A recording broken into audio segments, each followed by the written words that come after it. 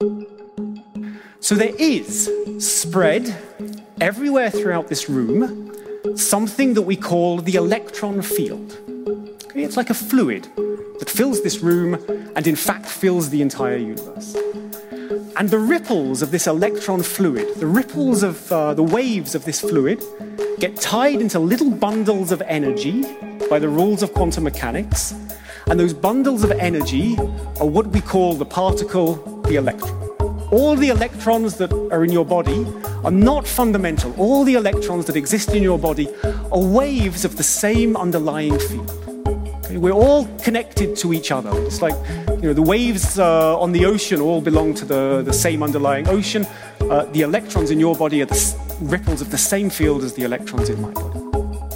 We are built out of very small stuff, and we are embedded in a very large cosmos. And the fact is that we are not very good at understanding reality at either of those scales. And that's because our brains haven't evolved to understand the world at that scale.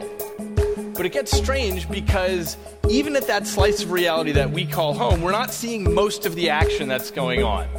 So take the colors of our world. This is light waves, electromagnetic radiation that bounces off objects, and it hits specialized receptors in the back of our eyes. But we're not seeing all the waves out there. In fact, what we see is less than a 10 trillionth of what's out there.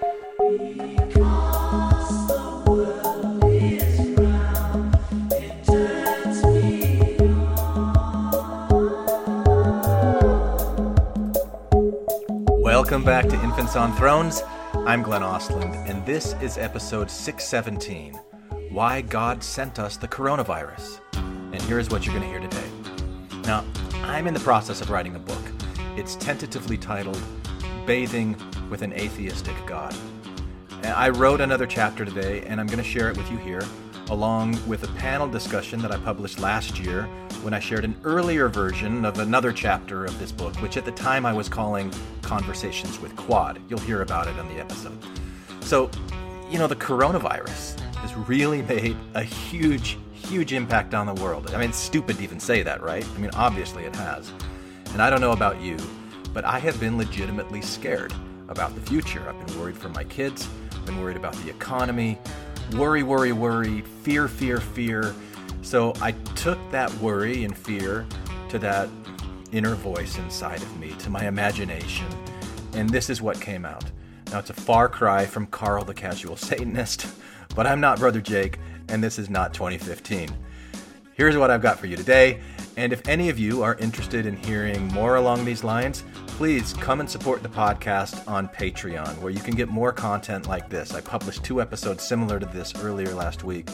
Anyway, now I give you a chapter from my book in progress, Bathing with an Atheistic God. Enjoy.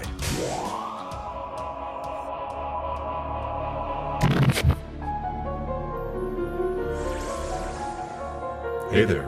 Where have you been? I'm sorry. I'm just not in the mood. I understand.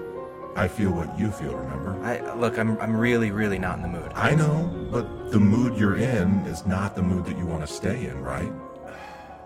Okay, fine. You don't have to respond. You never have to respond, But I'm going to talk to you, like I always do, and you can tune in and listen, or tune out and ignore me, like you always do. Fine. Okay. I know what you want. Deep down, you want to understand your relationship to God, to being, to existence. What is it all about? You want to know if there's a soul or not. What is it, if you have one? What is this relationship between you and your soul and God, if there is one at all? That's what you've always wanted to know. It's also something that you always have known. In fact, you know it right now.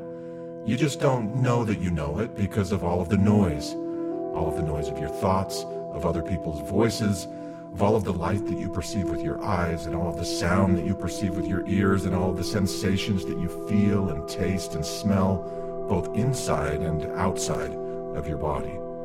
It's a lot to take in, more than any one individual mind can ever really do. But you're not an individual mind alone. You're an individual mind in a mind-boggling network of interconnected minds. But today, you're overwhelmed by fear. You're overwhelmed by your own sense of failure, by your own lack of self-worth. You don't feel worthy about yourself right now, so how could you possibly feel that others would find any kind of worthiness or value in you? And if you can't see your own value, and if you can't imagine how others could see any value in you, then how could you possibly wrap your head around the idea that you are a soul with inherent value that can and never will be diminished? Or that there is a God who loves you and values you without exception, without condition? The reason that you're currently not in the mood is that you've created conditions within your mind that make you feel separate, without intrinsic value, unworthy. So stop it. If you want to. You don't have to, you know. It's of no severe consequence one way or the other. You're not doing anything wrong. So why am I talking to you when you aren't in the mood to hear me? It's because with all of my emotion and with everything that I am, I want for you, right now, what I want for you all the time, to recognize your power, to explore it, to accept it, to exercise it. I'm talking about your power to create. I'm talking about the power of your imagination. What do you think is meant by that old sacred wisdom saying, "As a man thinketh, so is he"? Do you truly understand the relationship between the thoughts that you think and the feelings that you feel? Do you truly understand the power that you have to choose your thoughts like you would choose your food at an endless all-you-can-eat Chinese buffet? Do you remember that feeling of piling your plate high with white rice and deep-fried sesame chicken? It tasted good, right? At first, until you started feeling sick to your stomach. But you went back for more because the taste, good. And because of those Pavlovian pleasure signals surging through your body, rewarding you for ingesting a high-caloric intake. Now, you could have eaten something else, of course, something healthier for you, maybe less tasty, but you didn't. You wanted what you wanted. And your sense of taste was the only voice you really listened to, intentionally ignoring what you intellectually knew about MSG and high fats and processed sugars that artificially trick your taste buds into sending you those biologically evolved Pavlovian pleasure signals that reinforce behavior that, contrary to the way this behavior system evolved, is actually detrimental to your long-term health and well-being, rather than being a boon towards your survival like it would have been any time else over the past 4.5 billion years of your species' evolution. And you knew all that, of course, but you didn't care. You wanted the short-term pleasure of satisfying your taste buds despite the growing discomfort in your gut. And the more you ate, the worse you felt, remember? But you kept doing it to get your money's worth, you told yourself, until you just couldn't take it anymore and you felt horrible for the rest of the day, at least. And so it is with your thoughts. Like an endless all-you-can-eat buffet stretched out for miles in front of you, you have many thoughts to choose from, many areas of your life, past, present, or future, totally real or completely made up and completely imaginary, that you could choose to focus your attention on. But there are certain things that you've been artificially conditioned, aka tricked, into focusing on more than others. How many messages in society have you encountered from the time of your birth until now that focus on family relationships and finances? What were you told was the greatest measure of success? Did you ever hear anyone say anything like, "No amount of success in the world can compensate for failure in the home"? Did you ever get the message that you got to do your homework so that you don't flunk out? Or do whatever you have to do to avoid getting fired? Or don't get divorced? Don't neglect your kids? Don't be selfish? Don't fail to prepare, or you will just prepare to fail. These messages, and so many more like them, have bombarded you throughout your life. They have conditioned you without you even knowing it. Whenever you did something to keep your job or to strengthen a family relationship, you received an encouraging Pavlovian reward, a pat on the back, a smile, extra credit, a bonus, a hug, a dharmic fish biscuit, encouragement to keep going and to avoid failure at all costs. And when you did things that put family relationships or your finances at risk, punishment, frowns, withdrawal, spankings, disapproval. So when things happen in life that you were hoping to avoid, when divorce happens or when you lose a job or 2 divorces or losing 2 jobs, Your attention continues to focus on those areas that you've been conditioned to believe are the most important areas to focus on, those areas where you have, over the course of your life, received the greatest rewards. So you obsess over all the things that you can possibly imagine that you did to make that failure happen, or you focus on all the imaginary what-if scenarios that you could have done to prevent them. These thought patterns are well-worn neural pathways in your brain that were forged through years of positive Pavlovian reinforcement. But guess what? It's a lie. All of it. The idea of success that you have and that you hold is a total and complete lie. You want to understand the relationship between yourself and your soul and God? Well, listen to what I'm telling you here. Forget any idea of a heavenly Father that you were raised with. That idea and those characteristics are not God any more than a budding leaf on a warm spring day is the tree or the planet or the universe that it is supported by or is budding from. The best way for you to understand the nature of God is to imagine God as everything, or as the energy that always is, was, and will be everything. Do you remember that night late last year when you asked to see the face of God? You said, "Father, please reveal yourself to me." Do you remember the message that immediately came to you? My son, the moment that you laugh yourself silly over the absolute absurdity of that request is the very moment when you will be seeing things directly through my eyes. I was the one who sent you that message, by the way, because I am your imagination. I'm the doorway between your egoic mind and the sensations of eternity that surround you, that you are constantly bathing in. So what is the relationship between you and God? Well, what is the relationship between the budding leaf and the universe in which it buds? Is the leaf separate from the universe? Could there be a leaf without the universe? Would the universe be everything that it is without that one budding leaf? It certainly would be different than it is with that leaf. The leaf is therefore a significantly insignificant manifestation of the entire universe. In that sense, the leaf is the universe, or at least the subatomic energy deep within every cell of that leaf is the very same subatomic energy that fills the entire universe, which is infinitely expanding, and there is no empty space. That energy is omniscient. It knows how to manifest itself as a budding leaf, or a tree, or a planet, or a brain, or a neuron, or a thought. That energy is omnipotent. It constantly demonstrates its power to manifest itself as all of the things that it can and does manifest itself as. That energy is intelligent. It's aware. It's curious. It's playful. It's creative. This is God. And that God energy plays with itself by separating itself into souls. It creates new and ever-evolving versions of itself by separating itself into seeds, divine energetic God seeds that do and experience and become and feel more than you can possibly imagine. No soul is ever ruined. No soul is ever spoiled. No soul is ever wasted. No soul is ever diminished. No soul is ever lost. There is no such thing as failure. Every experience is a success, even the ones that feel like a failure. You do not have a soul. You are a soul. You are one of many infinite things that your soul is doing right now. Nothing that you do has any possible negative impact on your soul. Nothing that you do has any possible negative impact on the universe or on God. Nothing that you do has any possible negative impact on anything. Keep in mind, if you can, that this soul separation from the source of all being is not a real separation. It is only the impression of separation that comes as a result of turning off, so to speak, certain perspective-creating mechanisms and turning on a few narrow but highly sensitive modes of perception. Your eyes and ears and nose, for example. Your five senses are the way that you primarily perceive the world. They provide the standard by which you determine if something is real or fake, true or false. They become the stuff by which you form an ego, the idea of who you are as a separate individual self. Your ego is not an enemy to God.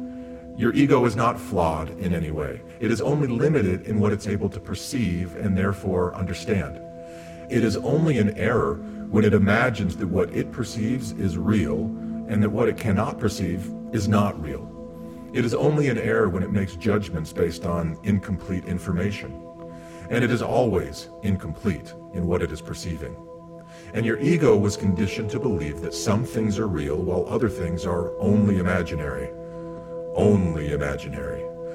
But imagination is the greatest mechanism for perception that you possess. Imagination is truly the way you create your reality.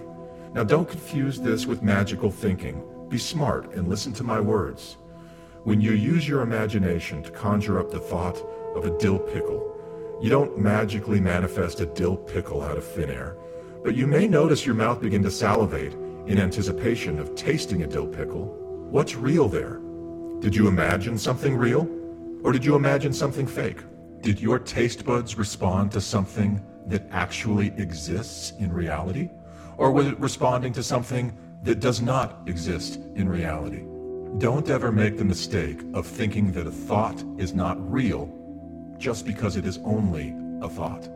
Nothing is more powerful. And this brings us right back to your thoughts, to the power of your own imagination. Because even though your so-called failures do not make you an actual failure any more than the thought of a pickle creates an actual pickle from thin air, if you think that you're a failure, then you will feel like a failure, and that becomes your reality. And what caused that feeling? Go back to the thought buffet. Try a different way of thinking this time. Pay attention to how it makes you feel. What is the relationship between how you think and how you feel? What is the relationship between God and your soul and yourself? These are things that you already know. Come and find me when you're ready to talk again, and take it easy on yourself, because whether you can see it or feel it or hear it or not, you are loved, and all is well, always. You cannot mess anything up. You are exactly what God and your soul and your own thoughts have created you to be, and that is unique and beautiful and flawless and worthy. All is well, all is well. I am the true light that lighteth every man that cometh into the world. Intelligence, or the light of truth, was not created or made, neither indeed can be. All truth is independent in that sphere in which God has placed it, to act for itself, as all intelligence also. Otherwise, there is no existence. Truth is knowledge of things as they are, and as they were, and as they are to come. I give unto you these sayings, that you may understand and know how to worship. Behold, here is the agency of man, and here is the condemnation of man. This is Infants on Thrones, the philosophies of men mingled with humor. We are the core.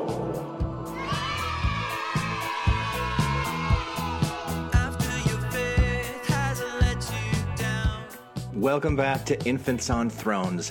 I'm Glenn Ostland, and this is episode 578, Conversations with Quad, Part 1, which is a thinly veiled homage, it's an homage, to the book Conversations with God by Neale Donald Walsch, which I kind of sort of recently read. I was going to call it Conversations with Todd, but then I thought kind of like quantum stuff that I've been interested in, Quad. So anyway, there you go. So you're first going to hear this first little thing that I wrote, and then you're going to hear Tom and I smack it around, which was a whole heck of a lot of fun, by the way. So that's your episode today. Thank you very much, Lady Reader of D&C Section 93 for that lovely intro, and of course, Martin John Henry's hauntingly gorgeous cover of the Beatles song Because, which I've gotten so much mileage out of over the past several years. And if you like what you hear and you want to hear more of it, please support us on Patreon or send us a donation via PayPal through our website.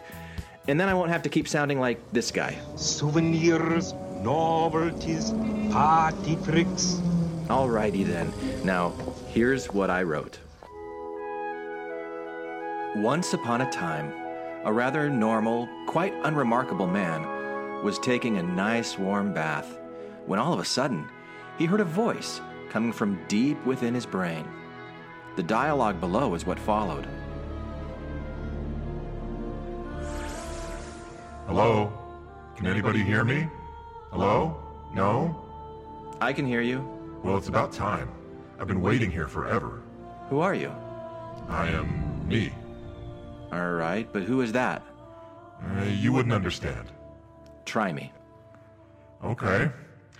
I am the Ichiban Kaminari Centrificum Dualeptis concurrently focused towards octaquadra trihedrianta multiplied by a factor of infinite expansion. Yeah, I don't understand most of those words. Oh, that's because I just made most of them up. Words are symbols that represent things in the known world. What symbols should I use to represent things that are unknown to you? Well, you could just tell me what's unknown, and then it would become known. You're right, and that's exactly what I do. That's exactly why I'm here. All right, and where exactly is that? Inside of you, and outside of you. All around you, really. Have you ever looked at a kaleidoscope? Yeah. Well, that's sort of what I'm doing. And you're one of the little pieces that's moving around and changing your shape and design all the time. Only, I'm not looking in through a single eye hole. I'm looking in at every possible angle all at once. And your kaleidoscope thing is the size of the entire universe, which is constantly expanding, by the way. And instead of just seeing you as swirling shapes and colors with my eyes, I also smell all there is to smell about you, and taste everything there is to taste, and feel and hear everything there is to feel and hear. But those are just the 5 senses that you're most familiar with, and the limited ranges that you evolved to perceive. There are hundreds more. You don't fully recognize this yet, but thought and imagination are also a sense. So I also imagine all that you imagine, and I think all that you think. There's more, of course, but you really just wouldn't understand. So what? Are you God then? No. Is there a God? What do you mean by God? You know, like a Father in heaven, creator of all things kind of God? No. In order for there to be a creator of all things, there must have first been nothing. And there has never been nothing. And in order for there to be a father, your idea of gender would have to apply to everything that exists. And that is almost as impossible and absurd as thinking that you could have a father creator without a mother creator as well. Now, there is duality, that much is true, but it's more like up and down or in and out than it is male and female. And the infinite combinations of this duality is what provides all the variety of existence that you experience, as well as all the variety of existence that you do not. And it's this duality itself that chooses its own combinations. I'm a result of this duality, you're a result of this duality. I suppose that you could call the entirety of this intelligent, creative duality God, but then you might as well call it everything. And since everything includes everything, it's not distinct from anything, which really shows you nothing, and therefore isn't very instructive. What? All right, okay, whatever. Just tell me this. Is there at least universal justice? What do you mean? You know, like, will good people be rewarded and evil people be punished? Well, they already are. But I mean, you said that there's no Father in heaven, creator, God person, right? But is there at least, among all of this intelligent, creative duality, some focus on punishing the wicked and rewarding those who are good?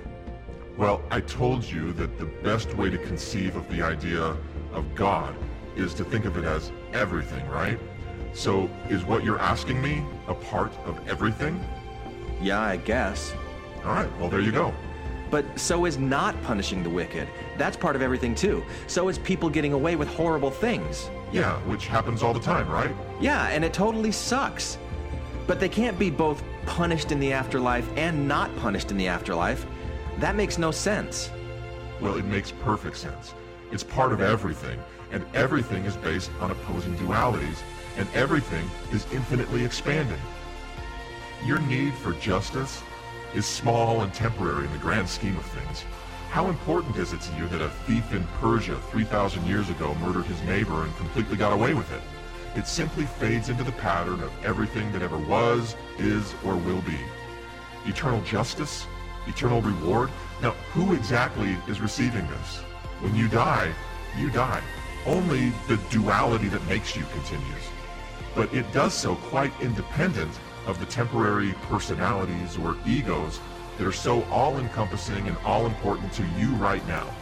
You're like clouds moving in the sky, changing shape all the time, asking me if one shape will be frozen in time forever and either punished or rewarded for the way it impacted another whiff of cloud. Your perception is extremely limited. So listen to what I'm here to tell you. You cannot imagine anything that isn't part of everything. You can't focus on a single thread and ignore the rest of the fabric. I mean, sure, you can ignore what you cannot perceive, but that doesn't will it into non-existence. You can certainly live within the limitations of your perception and be completely ignorant of everything else, which is exactly what you do, but you can at least know that there is more beyond what you currently know. A lot more. Pretty much everything, in fact. Okay, so you say it's like this single thread to a big fabric kind of thing, and there's stuff that we know and stuff that we don't know. So how close are we? What percentage of reality do we actually have right? What do you mean by percentage? I mean, how much do we know compared to how much we don't know? There is no possible number for that. No number? There's no number? Why not? Because existence is infinite. Everything, at its fundamental nature, is comprised of basically a binary code. This is the duality that I spoke of. You're aware of up quarks and down quarks, right? Positive charges and negative charges of fundamental subatomic energy that creates the atoms, which creates the molecules, which creates the cells, and pretty much everything that you're aware of. So, for example, let's just play around here. Let's just say that 2 up quarks and 1 down quark combined with 5 up quarks and 7 down quarks gives you a certain result that's the same every time. Are you with me? Now, this is just a simple example. You can use that same basic formula in any number of combinations to describe the dualistic composition of everything. Sort of like a recipe for existence? Sure, if that helps, but the thing is, let's say that there are an infinite number of quarks, that they just keep expanding. So then there are also an infinite number of combinations, an infinite number of possibilities. Every possibility that you can imagine, actually, and much, much more that you cannot. So, I'm sorry, I can't give you a percentage of how much you know that is correct. And believe it or not, the same can be said for me. I don't even know. Just imagine the smallest number you can imagine, and then divide that in half, and then divide that number in half, and keep dividing your results in half over and over and over and over again forever. Now, you would never reach the number 0, but any number that you come up with would still be way too big. But your answer is somewhere between that number and 0. Whoa, okay, wow, my head is spinning. Like a kaleidoscope, yes, I know. And it smells and tastes delicious. Cool. It was more my real side. So how you been, Tom Perry? I've been good. How about you, man? It's all right, you know. It's okay. Hanging in there. Not struggling? No, I'm struggling, but I'm hanging in there. There's hard times and, you know, there's good times, and it's been a lot of up and downs recently. So I'm sorry you got to go through all that nonsense. I'm sorry. Yeah. It strengthens the character, Tom. Does it? Please. I hope. There's got to be something good that comes out of this. There's got to be some good. Well, yeah, right? Got to be something on the other side of the shit rainbow. All right. So, what are you going to tell me what the catalyst was? What sparked this crazy? Yeah, do you want to do that before we read it or after it? Your Batman baseball shirt. Your Star Wars t-shirt. Star Wars shirt. It's just a Star Wars shirt. It's not a baseball shirt. Are you excited for episode 9 at all? Did you see the trailer? I assume you did. I saw the trailer. I've made peace with the last one. You know, like the first time I saw it, I hated it. The second time I saw it, I loved it. The third time I saw it, I hated it again. And then I recently watched it again. I'm like, okay, I'm all right. I'm okay. There's balance in the Force for me on that. Last Jedi one. Okay. But yeah, I'm more excited for Avengers Endgame than I am for. Oh yeah, are you going to try to see it this weekend? Maybe. I don't have any plans to yet. We'll see. I'm more excited for John Wick 3. See, I started watching John Wick 1. I couldn't get into it. I don't know. Not giving it a fair shake. What do you like about it? Sell me on it. Sell me on John Wick. Everything, the freaking action, just the badassery is dialed up to an 11. Yeah, see, that doesn't do it for me. It should. I mean, well, it makes sense being a Metallica fan that like badassery in a movie would do it for you too. I'm such a sucker. I grew up with Barry Manilow. Yeah. Okay. So I know. Sit down to pee. Is that what you're saying? Yeah, without having it be a mission rule. You did it without the rules, man. I was sitting down before there was rules. Yeah. All right. Fair enough. All right. So you want to know what the catalyst of this was? Yeah, but I mean, if there was one. Yeah, I mean, there kind of was one. Okay. I've been thinking lately, and I think I said it in a recent episode that I did, but like how can you put I've been thinking the question, like, what percentage do we know compared to what percentage we don't know of like everything that's out there? And I thought, how would you even put a percentage on it? Because if you don't know the limits of something, you can't have like a denominator. You just don't know. It's just like this shot in the dark. And then I saw something about how 95% of what's in the universe is dark matter, and dark matter is just, we don't know what the hell it is. And I'm like, okay, so here we're playing this game of percentages with something that we claim that we don't know, and it's a really, really high percentage. So then what did that tell you? And then I watched this TED Talk with this guy. I got to look up what his name was because he was freaking awesome. His name is David Eagleman, and let's just listen to some of his TED Talk for a minute. We are built out of very small stuff, and we are embedded in a very large cosmos. And the fact is that we are not very good at understanding reality at either of those scales, and that's because our brains haven't evolved to understand the world at that scale. Instead, we're trapped on this very thin slice of perception right in the middle. But it gets strange because even at that slice of reality that we call home, we're not seeing most of the action that's going on. So take the colors of our world.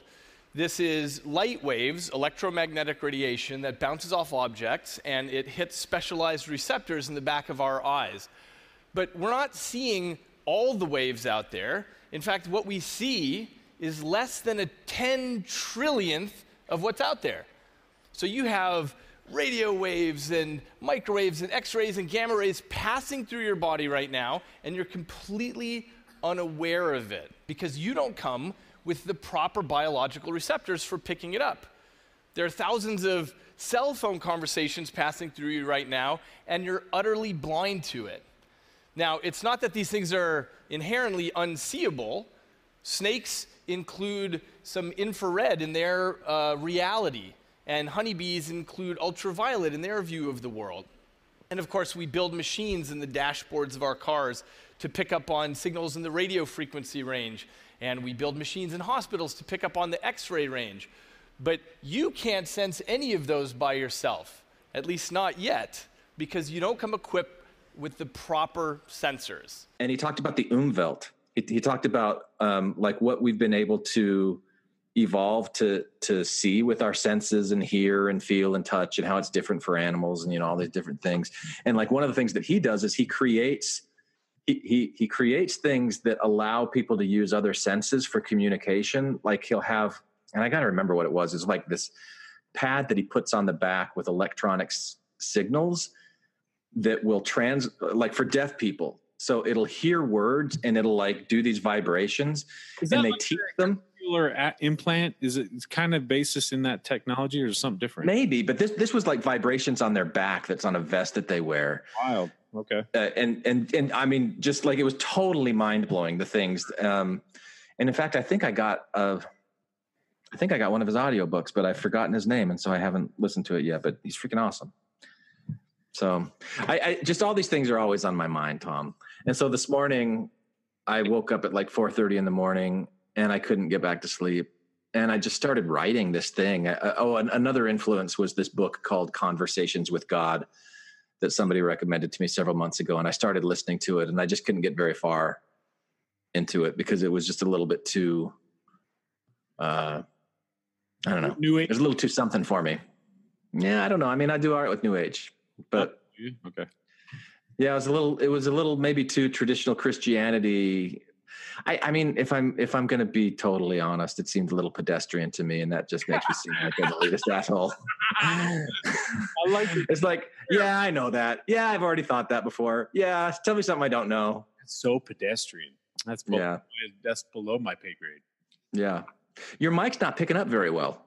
Is that not the normal mic that you use? It is, but I'm on this crazy mixer thing. Hang on, let me adjust. Oh, crazy mixers. Is this any better? Wow. Was that it? Yeah, I loved it. Okay. I loved it. Well, again, you better, Dan. I mean, it's like you're Howard Stern and I'm that chick sitting on the big speaker. I don't know if you remember that scene, but it was burned into my memory. Oh yeah, baby, more bass. Yeah. All right. So I wrote this morning. I sent it to several people. You were one of them, and you're like, I hate it. Oh, that's exactly what I said. You did. Like, I hate it. I'm like, cool. Let's record something about it then. Yeah, verbatim. That's what I said. I hate it.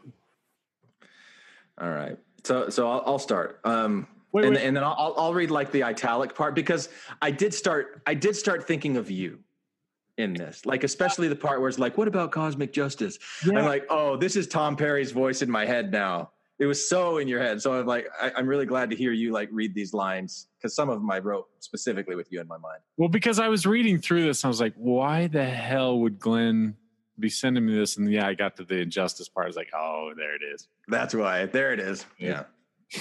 All right. Okay. All right.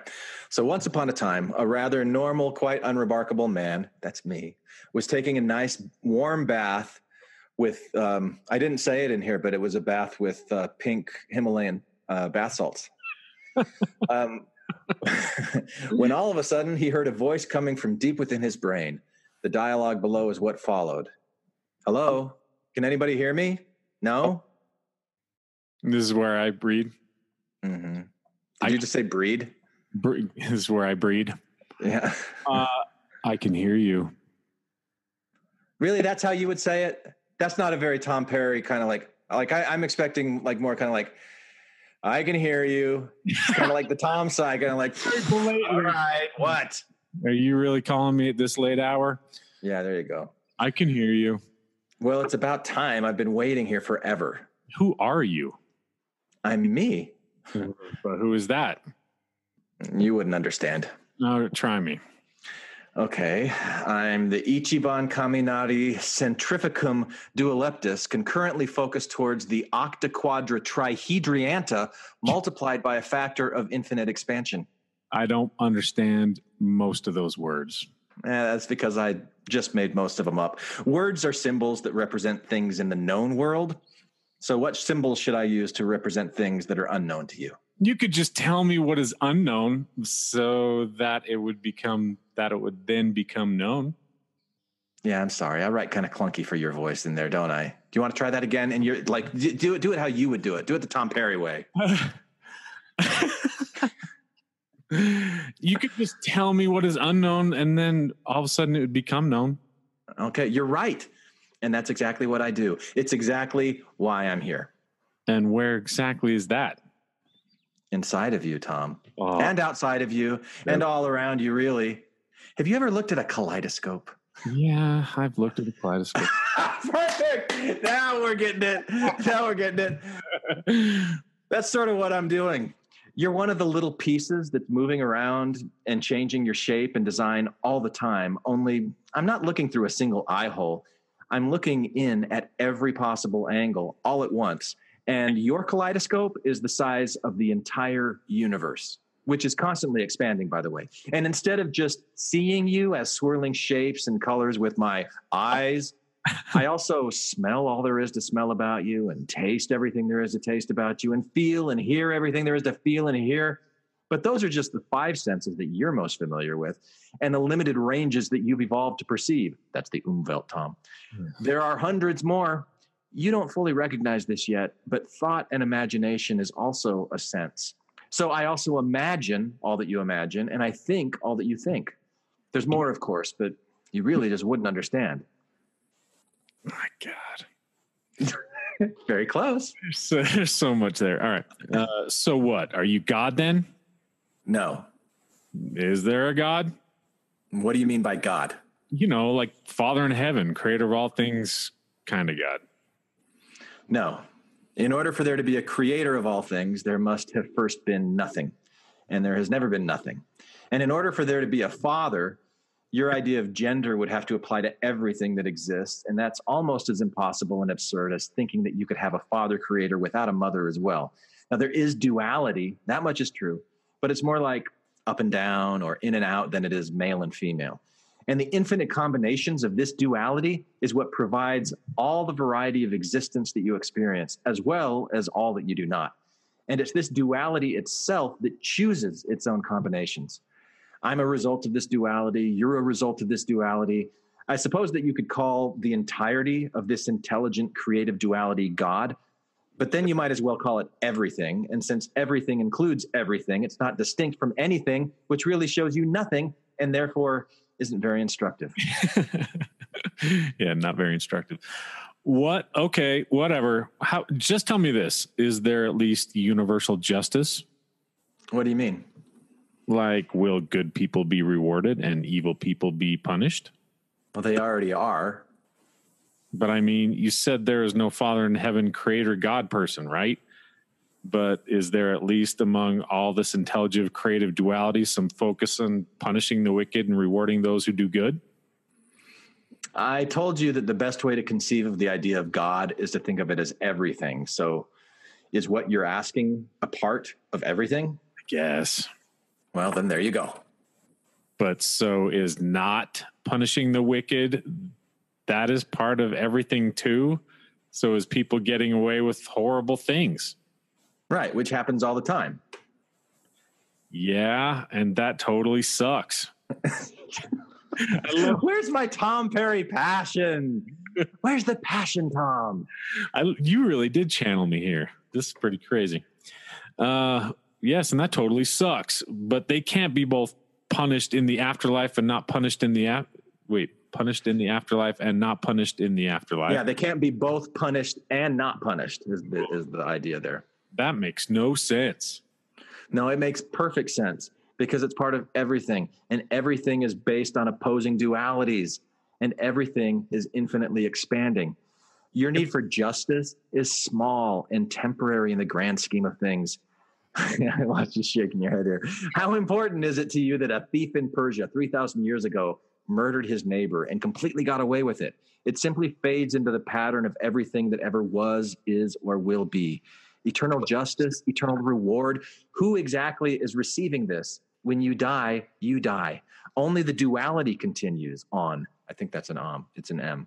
Only the duality continues, but it does so quite independently of the temporary personalities or egos that are so all-encompassing and all-important to you right now. You're like clouds moving in the sky, changing shape all the time, asking me if one shape will be frozen in time forever and either be punished or rewarded for the way it impacted another whiff of cloud. Your perception is so limited. So listen to what I'm here to tell you. Okay. You cannot imagine anything that isn't a part of everything. You can't focus on a single thread and ignore the rest of the fabric. I mean, sure, you can ignore what you cannot perceive, but that doesn't will it into non-existence. You can certainly live within the limitations of your perception and be completely ignorant of everything else, which is exactly what you do.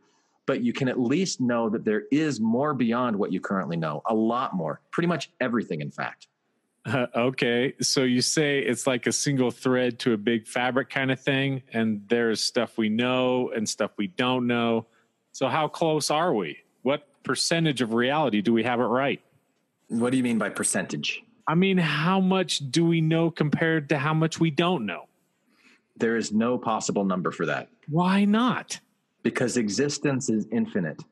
Everything at its fundamental nature is comprised of basically a binary code. This is the duality that I spoke of. You're aware of quarks, right? Up quarks and down quarks, positive charges and negative charges of fundamental energy that creates atoms, which creates molecules, which creates cells, and pretty much everything that you're aware of. So, for example, 2 up quarks and 1 down quark combined with 5 up quarks and 7 down quarks gives you a certain result that's the same every time. Are you with me? This is just a simple example. You can use the same basic formula in any number of combinations to describe the dualistic composition of everything. Like a recipe for existence? Sure, if that helps. But the thing is, let's say that there are an infinite number of quarks. They just keep expanding. So there are also an infinite number of combinations, an infinite number of possibilities. Every possibility that you can imagine, actually, and much, much more that you cannot. So I'm sorry, I can't give you a percentage of how much you know that's anywhere near correct. And believe it or not, the same can be said for me. I don't know. Just imagine the smallest number you can imagine, and then divide it in half, and then divide that number in half, and keep dividing your results in half over and over and over and over again forever.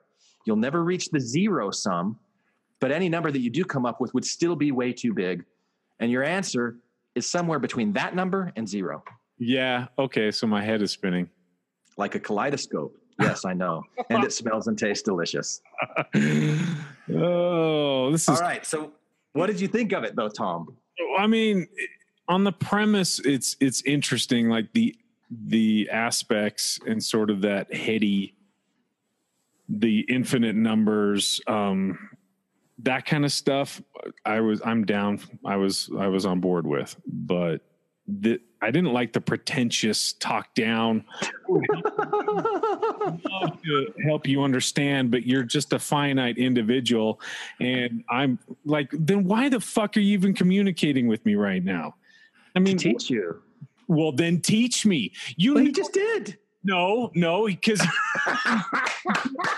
down to him by saying, oh, well, I could help you understand, but you're so limited. You're so finite. You think of things so binary. I don't really think there's much I can do to help you, but I'll try. And what I'll do is I'll make your head explode. It'll be entertaining for me. But for you, you're like, what? Huh? What? Yes, it is entertaining for me. You nailed it. Now you're channeling me. I mean, but the thing is I don't like, I don't know. I was reflecting back to just the God concept. Yeah. If when we speak to God, and if God's like, well, I could tell you things. This isn't God. Well, okay, whatever higher being is. So if this higher being is trying to communicate with us and trying to help us understand certain things, well, they're the higher being. Why is it that they can't speak to us with concepts that we do understand? Instead of saying, well, I mean, what I'm telling you is quarks up, quarks down, infinity, expanding, and you're never going to get it because you want to know why? Because you think in binary terms and you think of beginnings and ends, and there is none of this bullshit that you think of in the wider scope of things. Oh, really? Oh, really? So we're supposed to just understand your plane of thinking. You can't come down to our way of thinking. Instead, it's just you're going to continue to keep this level of separation between us. And instead, you're the elite being. Thank you for making that well known. But instead, you're not going to try to communicate to make some sort of common ground with this. Anyway, all right, there you go. So box off. Nice. I love it. So like if you think about, and I'm just spitballing here. Mm-hmm. But like once upon a time, people didn't know that there were microwaves out there. Yeah. You know, they didn't know that there were X-rays. They didn't know that there were ultraviolet rays. Or radio waves. So, yeah, right. So what if you had someone from the future who did know that they were there and had instruments that were able to tell it, but they're going back to like people in Roman times or something like that. Right. Like how would they explain to them what they are? They'd have to go, okay, well, you know, like how there are like waves in an ocean. Well, there's like these, but they're kind of different and they're out there, you know, and they'll be like, I don't know what the fuck you're talking about. Like, well, someday you will, you know, because we'll evolve to a point where you'll have instruments that'll be able to detect these things that are out there. But right now, at your state of evolution, you haven't biologically evolved to be able to detect these things that are out there. The instruments that you've created haven't been able to detect these things that they're out there, but they're out there. I don't like that analogy because, I mean, if I were to superimpose what I'm thinking of this whole story, the person that's going back in time would also have enough knowledge in his head that he knows exactly the fundamentals of waves, and he can describe it on a very ground up level for these people that don't know what the hell they are. He would start, at Waves 101 and start to build them up. That's if he was a higher being. But if he's just a dude, yeah, he's going to be like, how can I explain it? I just got this machine that shows waves on it, and I can speak to another person that has a machine like this. It's freaking cool, dude. When you get to the future, you'll get it. It's cool. But that's what we're talking. We're talking about some asshole who speaks and says, "Oh, I get it. I understand it, but I'm not about to tell you because it's going to just confuse you." So, how's that work out for you? That's pretty cool. Well, I appreciate your, I appreciate your estimation of my abilities, but I don't know things that I don't know to be able to really come in and, I don't even know the things that I should know that I don't know. So I'm just playing around with ideas in here. No, I get you. The kaleidoscope thing was pretty good though, right? Kaleidoscope thing was pretty good. And the clouds? The clouds, that was pretty good. I mean, come on, how many pats on the back can I give you? Jeez. No, but the infinity, the forever, the ever expanding stuff, that's the stuff that I actually think that there's something in all that. And it's also how life just continues to regenerate itself, and that we're all cells and we're all related, and we all, from the dirt we become, and then to the dirt we return, that kind of stuff. Yeah, I'm on board with that philosophical Socrates. But what are you including when you say the we? Like from dirt we come and from dirt we return. Like what's included in that we? Like human beings, life. Yeah, but life includes things that aren't part of dirt and don't ever go back to dirt. And I'm talking about like the atoms, like the energy that makes us up. Okay, so I was using dirt as a form of like how we perceive Earth, but yeah, you're right. Everything goes back to atoms, including dirt. Right. Okay. And then I lost the point. What was the point then? Because I was fixated on dirt. So if we originate from something, like right. if you want to go, well, dirt's still it's not. No, so let's go with atoms. Yeah. And so if we're all atoms or whatever, yeah. So then they somehow form us or life or certain aspects or constructs or whatever, and then when our life cycles up or whatever, and we die, but our atoms don't die. They just migrate into other things or other, Yeah. So that was it, because you said we die, and I was asking, what do you mean by we? So like the atoms that are us don't die, but there's something about us that does die. Yeah. Our consciousness. And it's, yeah, I don't even know what the consciousness is, but it's like our biological. Yeah. I don't know what consciousness is. Yeah, you do. It's awareness. It's like my ability to focus on like what you're talking about right now, and that's something like me, the human personality of me dies, right? But the atoms that are me keep going on. Right. Yeah. All right.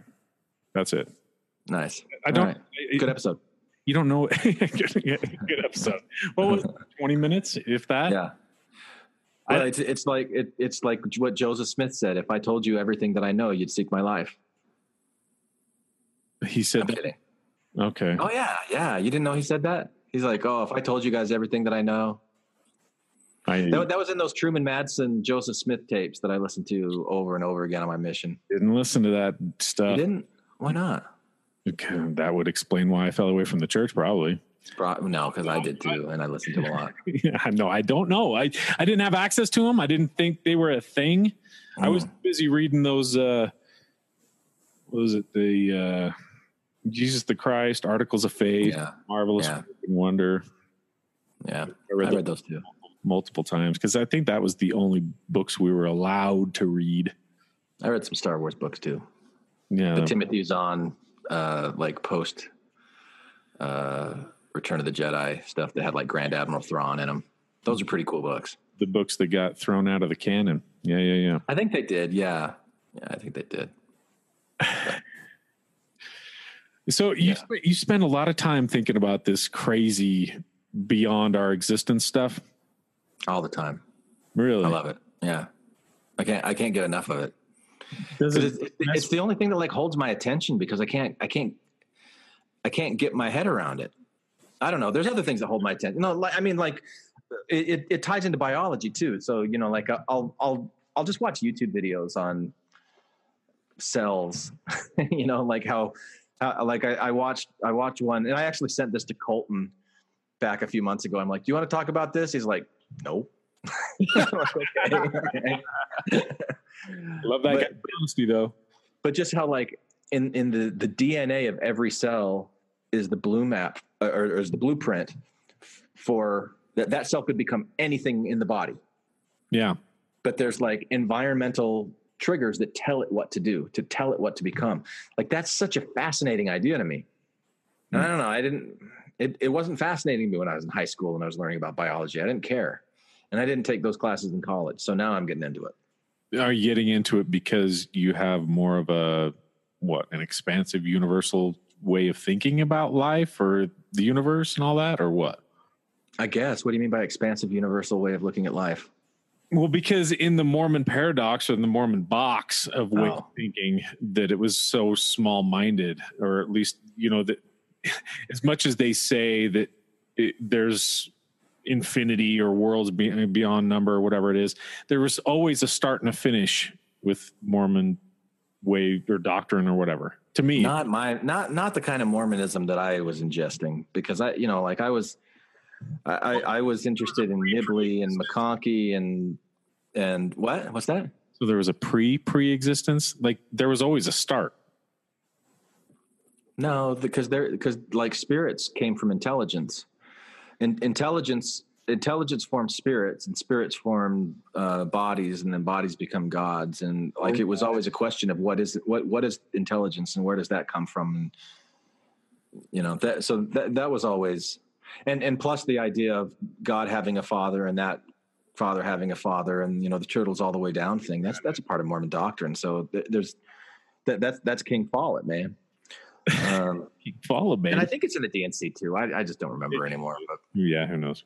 But it was things that I thought about. So I had a pretty expansive view of the universe as a Mormon, and maybe that's even why I'm interested in it now, because it's like Mormonism formed these different interests in my brain, and then when I turned away from Mormonism, it was like a stream that I dammed the water, and so all these riverbeds are dry.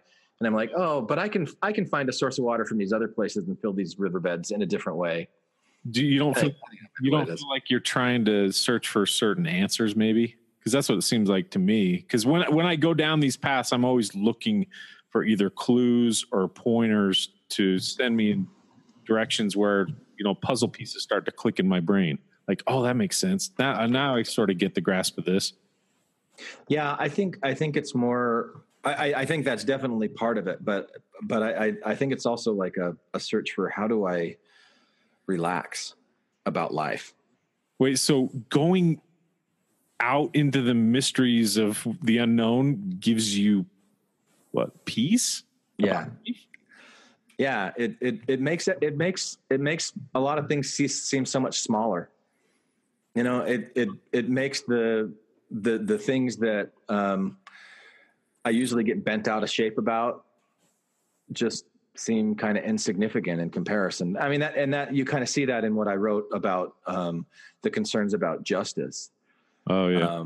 You know, it's just minuscule. And, you know, so like I don't have, you know, like, because I went through this whole thing with the Trump presidency and the dossier, and, you know, like Scott and Matt and I did a couple of those dossier episodes, and I was watching Rachel Maddow every night, like for the first 4 or 5 months of the presidency. And I was just getting so bent out of shape. It's just like, just freaking me out. And so I'm like, okay, I've got to unwind. I've got to find some things that will take my mind off of this stuff and give me a different perspective. And, so then the Jonathan Haidt, the Yuval Harari, Alan Watts, all that stuff just kind of went, oh yeah, I like this stuff. So it gave you more zen, huh? Yeah. Well, I'm glad you brought up the injustice thing. You were super dismissive of that in there, dude. Like just the fact, like, well, what's the big deal? Like, the punishment's already there. No, it's not. Injustice is super important, and the fact that people are so dismissive of it drives me crazy. And yes, I know I'm being subjective. It's really important to me, and I'm projecting it all onto you guys. So eat it. Yeah, injustice. No, I love it. Injustice is really, really important. And I mean, if you just take, I don't know, Stalin, Hitler, the good old fashioned people that everybody points to, the atrocities that they committed, and then they just get to die or whatever. It just sucks, man. It's one of those things where I keep hoping in some form of afterlife, because they've got to get their comeuppance, man. They just, I mean, it just has to, because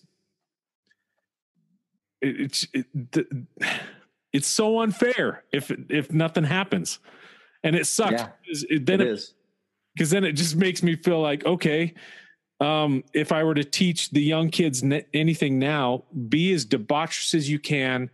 Make sure you do everything you can to get away with it, because guess what? When you die, dude, smooth sailing. All those people you wronged, you don't have to pay. You don't have to pay for it. It's freaking great, dude. Just get away with it. But why do you go that direction? When you acknowledge that people get away with shit and it's not fair. Yeah. Why then do you go, okay, so I'm gonna harm as many people as I want? I mean, I thought that harming people was the reason that you were upset in the first place. I'm not talking about me per se. You said you were going to teach people to go out and be debaucherous. I would that's a lesson that I think that gets spoken if that's reality, and who knows if it is. It doesn't really matter. Well, it does matter, but whatever. But no, the fact is if that's reality, that injustice or that the scales of justice won't ever be balanced out in any way, shape, or form. And I know, and I struggle with that, and it could very easily be a reality. I acknowledge that too. I just really, really struggle with it, because there are some serious injustice that happens in this world that happens to not just one person, not, just, this back in Persia, this one guy got robbed. Terrible. I mean, if you just murdered. Yeah. You got murdered, Tom. But if you take a terrible injustice like murder, like if someone's family got murdered or whatever, and then they just live the rest of their life in Cancun with a different identity. I mean, come on. I'm supposed to just be like, okay, that's cool. That sucks. So what if some of the atoms that were in that person's body now are in your body? That wouldn't, I mean, I don't even know what to make or think of that. Because it makes absolutely no difference, right? Makes no difference. Makes no difference at all. Or we don't know. Maybe it does. And so like you said, we don't know, but within the limits of what we do know, and like we've got a limited perspective. There's a certain place where we're like, okay, we can know these things. We don't know what's beyond that. Right. Within the parameters that we do know, we know that injustice exists in the world. Right? Yeah. Yeah. Undeniably, it does. That's why we work at making sure we have systems of justice in place. Sure. Yeah. To try and minimize it. And especially like where's the best place to do that is first with yourself, and then like your immediate family, like starting with the concentric circles and going outwards. Right. Right. We've had that discussion before, but it's just like for me, if like, I love it when we've had these conversations, and some great episodes that you've headed up in the past, like about forgiveness and holding grudges and things like that. And I think my answer today is very similar to what it was back then. It just, I don't like that feeling of holding on to that and being so uptight about something that I really don't have any control over. I don't like that feeling either. So let it go, Tom. No. Let it go. That simple phrase, let it go, is, you make it sound so easy. And I guess for me, and again, I'm projecting onto other people my own experience here, but if someone, a drunk driver, killed my wife and my kids tomorrow, and I'm supposed to just take Glenn's phrase by letting it go. You don't want to hold on to that pain, Tom. Just let it go.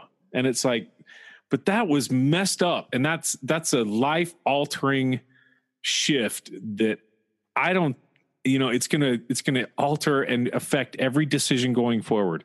And I'm supposed to just be like, oh no, it was a sucky day that day, but like, hey, at least, I can go watch the new Avengers movie this week. Nothing's ever gonna heal the pain of losing your wife and your kids to a drunk driver. Yeah, right. You'll heal that pain, I mean, but there's an underlying thing to that pain. It's the fact that happened, and it was just.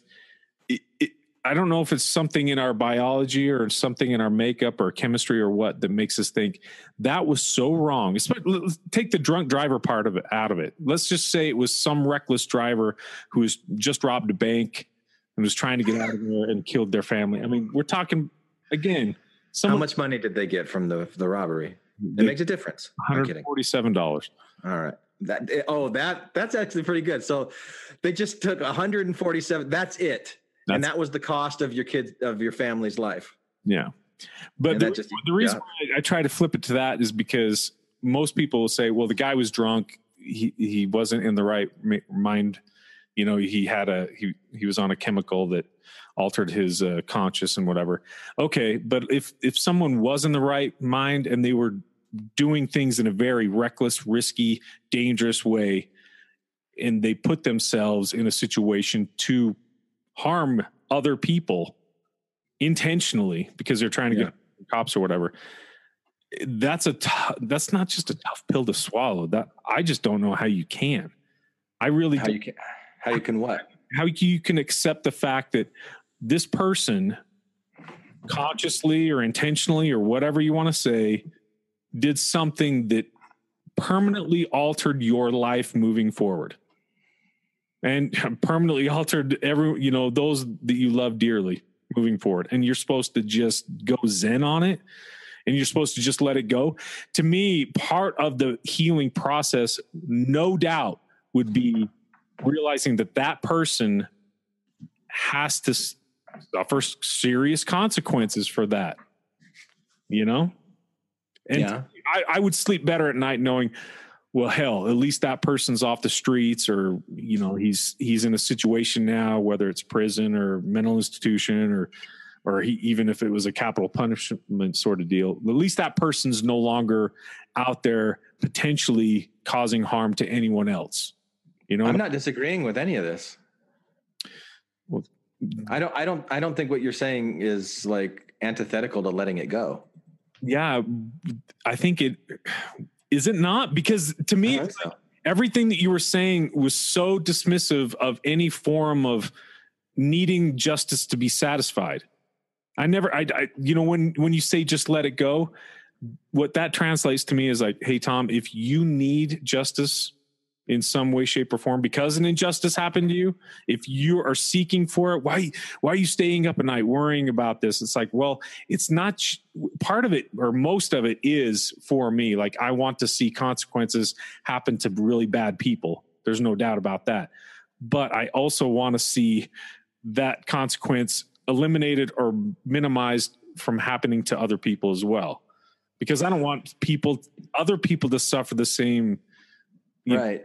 But the reason that I don't want you staying up worrying about it at night is because that's not healthy for you. It's not. But that doesn't mean that there can't be justice. I mean, it's just like, how do you figure? Can you want justice?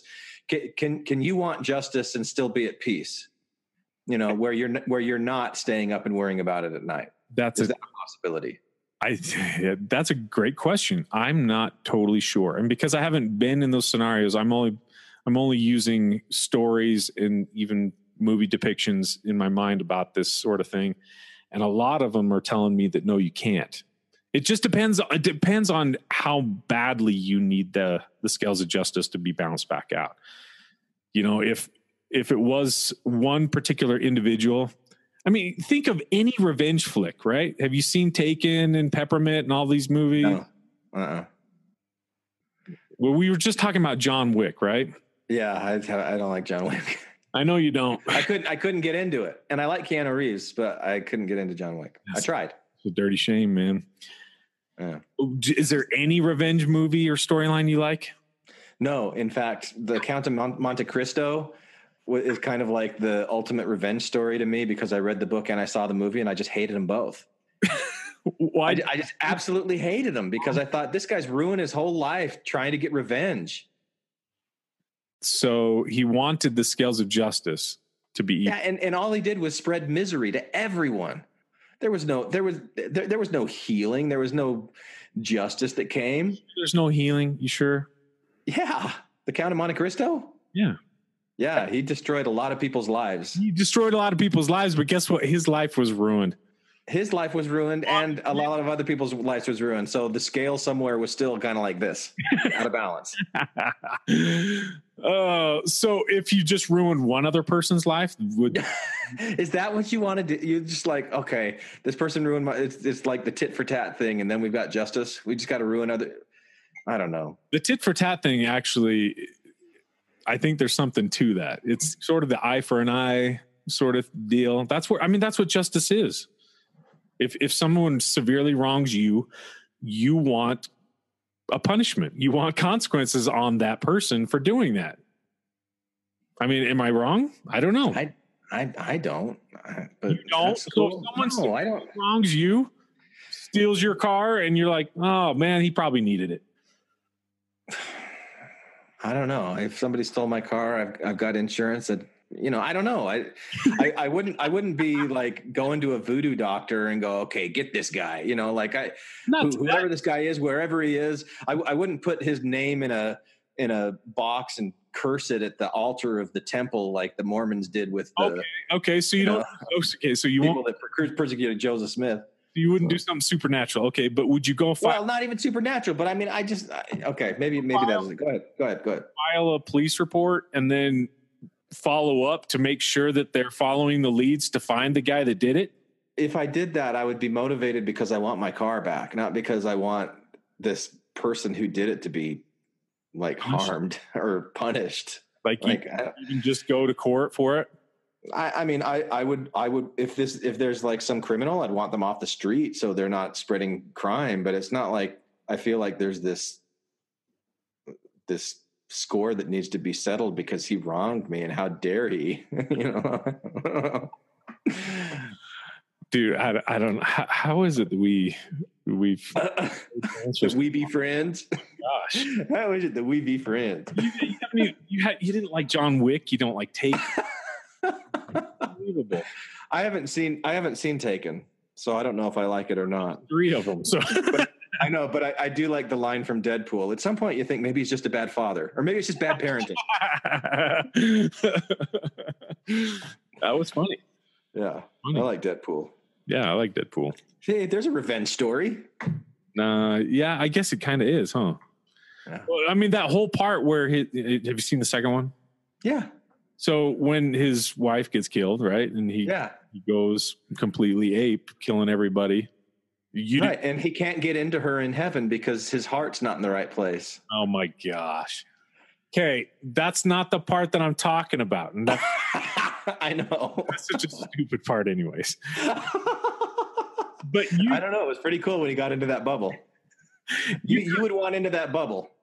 Well, of course, that's not the point. But why would she be in the bubble to begin with? It's like that she shouldn't have been killed. But the point is, you couldn't find yourself in a position to even empathize with him where he's like, I've got to kill every person that was responsible for this. You couldn't understand that. That's not what empathy is. Empathy is be able to feel his sorrow, not to say I'm going to do with it the same thing that he's going to do with it. Well, but so like I would be able to feel that pain and feel that sorrow and empathize with it. But what about vengeance? Is that not a feeling that you can empathize with? I can empathize with vengeance. There have been a lot of times in my life where I felt the urge to get revenge, but it's not. It doesn't. I don't know. It's not. It hasn't been fulfilling to me the times that I've done it. It just makes me more angry. I don't want to be angry. When you've had those feelings of vengeance and then seen the scales come back into balance. I've had times where I've done the stupidest things out of just trying to get revenge and even the scale. Uh-huh. I've done stupid things that just end up making things worse. I mean, I'm not saying I'm over it, Tom. Like there's times I still do it. I still do like stupid, petty things out of revenge. You do? Okay. Yeah. I don't want to. I feel like shit about it after I do it. Each and every time though? Each and every time I recognize it. I'm sure there's times where I do it and I'm not even aware that I've done it. There's something weird, this whole journey that I've taken with this forgiveness grudges thing when I first started it, because I was really trying to understand people that hold grudges to like the maximum level. I will take this grudge to the grave sort of thing. Yeah. And I got to a point where I started to actually see the side where I started to not just understand it, but I actually sort of found myself applauding it on some level, where I thought that there might be something beneficial for doing it. And it's very similar to the stories. If you want to take ex-Mormons, for example, if tragic things happen, if just horrible things are said when a person leaves the church, and then there's communication, relationships that are permanently, well, I mean, you can't say permanently until it's permanent, but for all intents and purposes, those relationships are completely severed. They don't speak to each other anymore. And it's like, for my own mental well-being, I can no longer talk to my dad who said this horrible thing to me, or said, you're no longer part of the family, whatever it is. I almost think that there's something commendable about that. I used to think that it was just like what I hear you saying, is that it's not good for anyone. No. Stop. I'm talking about me. I'm talking about how I feel with it. Don't then project that out that I'm putting judgments on people who are different. That's not coming from me. Okay. But even just you have to acknowledge that there's people like you out there. Sure. Okay. All right. There you go. But I'm not saying that my way is the only way, that my way is the best way. I'm not saying that either. No, but you just said that you thought that I was saying that mine was how other people should be, or maybe I misinterpreted it. I thought that's what you're saying. Okay, yeah, maybe I did say that. I'm sorry. That's that's the sense I get that you're telling. Even if it is, you're just saying this is me. Sometimes I feel like you're saying, and Tom, I don't know, you should be like this too. You should be more like me. You should not watch all those Taken and. Oh no, I don't think that. I tease you about it because I do think that you would that you carry more like this sounds like it's coming from stress and anxiety than you need to when you do that. Oh, I don't disagree with some of that. No. Yeah. And so I kind of tease you and needle you about it, but you know, you're clearly a very different personality than mine, and you know, you function in different ways. So I'm not like you got to be like wearing your Star Wars shirts and listening to Beatles all the time. Yeah, listen, I'm over here wearing Batman shirts and listening to Metallica all the time. Yeah, I don't know. It's really. We both have a mom named Martha, so we don't have to kill each other. Besties now. We're gonna be besties. Did you watch that movie? Your mom's name's Martha too? What? Oh, I'm not going to kill you now. That was the stupidest thing I've ever seen. You want to team up and go fight some bad guys together? That was so dumb. I don't. Oh, DC. I didn't see Aquaman. Did you see Aquaman? Yeah, of course. Is it good? It's great. I think you'll enjoy it. It's fun. Really? I don't think I will. I liked Wonder Woman. Give it a chance. Well, if you like, yeah. You'll enjoy Aquaman. Give it a shot. It's a popcorn-eating movie. You got to turn your brain off. It's fun. Yeah, I don't know. It's a guy that talks to fish. It's great. There's a big underwater battle that even I was laughing my ass off. I cannot believe they did this in a movie. It's freaking hilarious. They had people riding seahorses. It's so good. I cannot believe they pulled it off. But it was so fun. It's super fun. I don't know. I'll wait till it's free somewhere. I could probably plunk $4.99 down and rent it on iTunes. Yeah, Redbox it. Yeah, for $1. Oh, I don't. What's Red? Oh, that's where you actually have to use like a DVD player, right? Yeah, I don't think I have one of those anymore. Okay, fine. No, I've got like a PlayStation. I could put it in if I wanted to, I guess. Yeah, I've gone fully digital, Tom. You've gone, and everyone else should too. The way I live my life is how everyone should live it. Yeah. All right. So, any final thoughts, Tom? Because I'm hungry. Oh, okay. Talking about justice makes you hungry, huh? Talking about justice makes me hungry. No, I think I'm good. If you're all right. Yeah. I used to think that when I would battle ideas like this with you, it would piss you off and you would hold a grudge against me. Really? Yeah. You thought I was pissed off at you and I was holding grudges against you, huh? Sometimes on certain disagreements. Yeah, but the thing is that's not isolated. Just that'd be like lots of other people that I disagreed with. Because I think that's you projecting yourself onto other people, Tom. Of course it is. It goes back to that whole there's certain things where people would I mean, I don't want to piss you off and have you hold a grudge against me, but I think that's you. I think it is me too. But no, it goes back to that whole thing. What thing? That you tie certain things up into your identity, and then you take things personal that you shouldn't be. This is my new Rorschach theory of everything. Which is, you know what a Rorschach test is? Of course. Yeah, it's those ink blots. Yeah, most of them like bats. Yeah. Yeah, right. Yeah. Well, I looked it up. Apparently, there's only 10 official Rorschach ink blots that are used by psychiatrists or psychologists. I always mix them up. Okay. But it's the way that people interpret them. It's not like there is one true form of a Rorschach. It's all about how people interpret things. I just think that's like everything. Like every interaction that we have with people, the reaction that we have to this outside form, this outside thing, is much more informative of who we are and our personalities, and the things that we focus on, the things that we ignore, than it is about like the actual form itself. Yeah. And yeah, so you can have people riding on seahorses, and some people go, "Oh, that makes me feel awesome inside." That's more about them. Or some people go, "Oh, that's stupid." That's more about them than the seahorse itself. Although seahorses are pretty stupid. What? No, they're cool. They're pretty stupid. That's kind of a stupid idea. Like, are they holding tridents?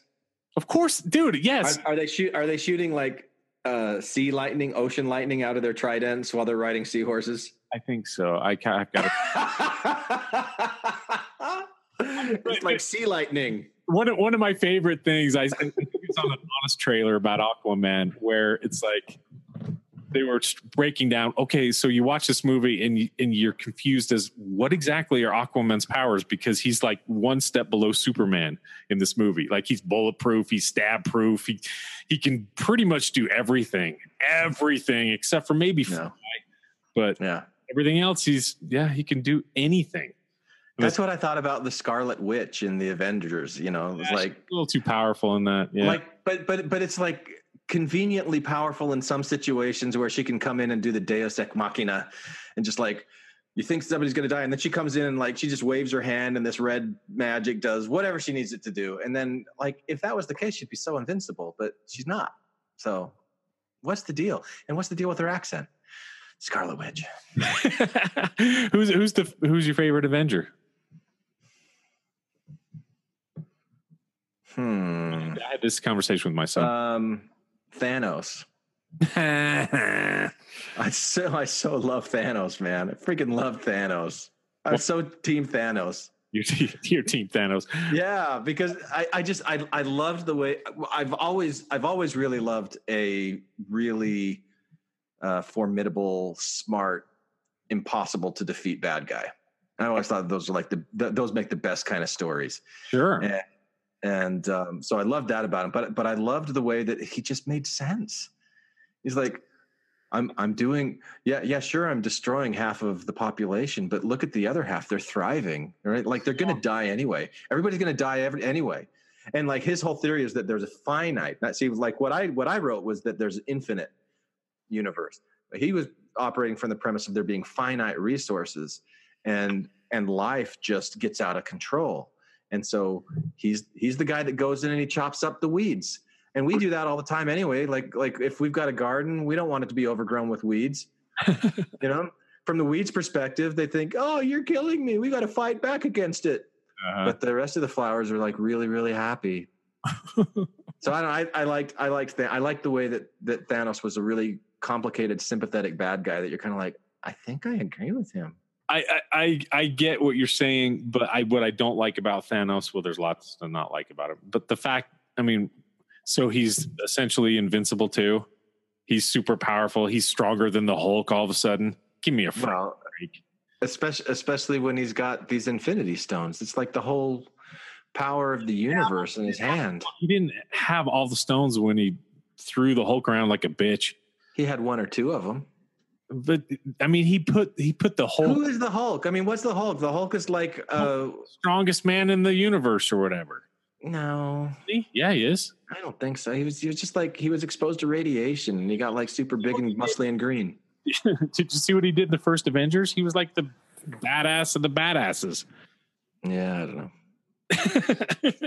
But Thanos comes in like, oh, I got one or two Infinity Stones. Let me treat the Hulk like a bitch. That didn't make any sense to me. So it makes sense that the strongest person in the universe wouldn't come from this planet. And he's also purple. Yeah. Yeah, of course. Big universe. Why? Yeah. You think we've got all the best ones right here? We better damn well have all. Yeah. We don't need any. They're all Mormon. We don't need any purple guys that are stronger than the Hulk here. Yeah, Thanos. I thought, is he purple or is he blue? I thought he was purple. Okay, I would have gone with blue, but you would have gone with blue. I think so. So what's the color of the girl in Guardians of the Galaxy that Star-Lord falls for? Gamora? Yeah, what's her color? She's green. Oh, okay. So 1 out of 2 is not bad. It's not easy being green. I'm sorry. That was really... Yeah, it was. Yeah. All right, go get some food. All right. Good to talk to you, Tom. Yeah, it was good. I enjoyed it. We should do this more. We should. Talk to you later, man. I go out at night and paint the stars. I go out at night and leave my head on the bed. I go out at night and race my heart. I go out at night and leave my head on the bed. Hi, this is Hillary. Matthew, Ryan, Carol, Keith, Ashley, and I like to play bingo online while listening to Infants on Thrones. You can comment on this episode on the website, infantsonthrones.com. If you really like what you hear, give the Quorum a 5-star rating and write a short review on iTunes. I did. Anyone for the closing prayer?